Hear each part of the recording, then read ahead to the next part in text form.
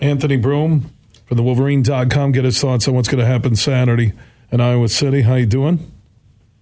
I'm wonderful. Thanks for having me again. Yeah, this game, a lot of meaning. I know it's not inside the Big Ten East, but I'm really curious to see J.J. McCarthy in a hostile environment, and the Hawkeyes have one of the best home field advantages in the Big Ten. Yeah, it's going to be a big test. And I think it's fascinating to me that, coming off of a game where, let's be honest, it was a solid showing. He still completed 70% of his passes and didn't officially turn over the football, though was a little bit loose with it. And now you're going into a game week where not only is this really the first game week where Michigan coaches can actually take film and find out points of emphasis and things they need to coach, but it's also, for a guy like McCarthy, you're going into a game where if you make a mistake or you're just not on it 100% with all the details and the finer things, Iowa will make you pay for that. So I think it's, you don't want to exactly rein McCarthy in. I think you kind of just want to give him the license to, make a play and do the kind of special things that he's able to do on the field. But at the same time, I think it is important to come off a week where you didn't play your best game, and now it goes from being, okay, maybe last week you were a little bit loose with things. Now you got to be on it. You can't miss an assignment. You can't miss a read.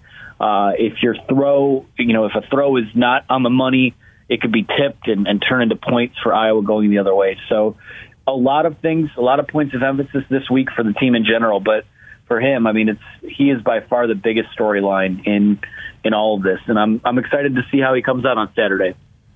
Why did he struggle? That struggle, it really, the numbers were fine at the end of the day against Maryland. But he didn't look like the same J.J. McCarthy in that first half. Yeah, well, I think a lot of it has to do with really, and no disrespect to the other two teams he started against. Really, this was kind of his first start in big-time college football. Now, Maryland's not a team that, I don't think Maryland is a team that is going to wind up going to Indianapolis or anything like that, but they do look like a team that's, improved. Offensively, they always bring a lot to the table. Defensively, I was pretty impressed with how they played throughout the day. But for McCarthy, it was just kind of that drinking from a fire hose aspect of this is a team now that can come in and kind of give you some more looks, some more issues. And like I said, at the end of the day, I'm not using this as a way to disparage his predecessor, but 18 for 26, 220 yards and 2 touchdowns. A lot of people would be calling that a good day at the office, with Cade McNamara under center. And I'm not using that to bash him by any means, but the fact that we're referring to this as like maybe a C+, B- performance out of J.J. McCarthy, I think says a lot about what we think he's capable of. And he can be better. He has to get better in a couple key areas, but the only way he's going to be able to really do that is by being put in those situations. So you can't be risk averse. You're risk averse, I should say. You can't be afraid that he's going to, you can't totally put training wheels or shackles on him. I think at the end of the day, you still have to kind of let him play. But like I said before, he has to be as honed in as one can be this week, coming off of the game they had and the opponent that they play this weekend. What do you think is going to happen Saturday, Michigan, Iowa? How will it finish? I'm probably, if this goes the way I think it will, I don't think it's going to be like the Wisconsin game last year where Michigan just rolls. I think that it will be a low-scoring game. If the bettor's out there, I probably would take the under. But, for Michigan, I think if everything goes, quote-unquote, according to plan, this is probably a game you're looking at winning 23-14, 24-13, whatever it is. The thing is, there's a safety somewhere or there's a pick six. All of a sudden, it's game on. And I think it's really important for them to get out to a hot start because we don't know what they'll look like, what they're built for in terms of coming back if they're down in a game.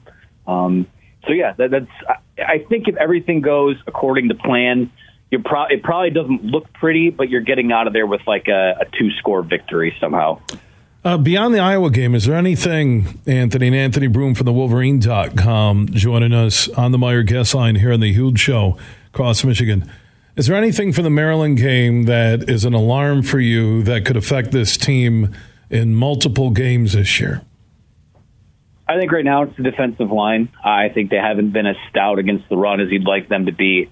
They're still kind of looking for who's going to be that pass rusher or a couple pass rushers that consistently get in the backfield and also finish plays. And guys have gotten back there, but they haven't finished plays as much as they need to. So, a lot of the things that we saw Saturday, that might register as concerns. I think a lot of that is just in the vacuum of one game. Things weren't where they needed to be, but something that I have questions about moving forward and is definitely how they generate pressure. Can they get pressure with 4? That's right now, I think, maybe my biggest concern. Anthony, appreciate the conversation. We'll talk next week and look back at the Iowa game. Of course. Thank you.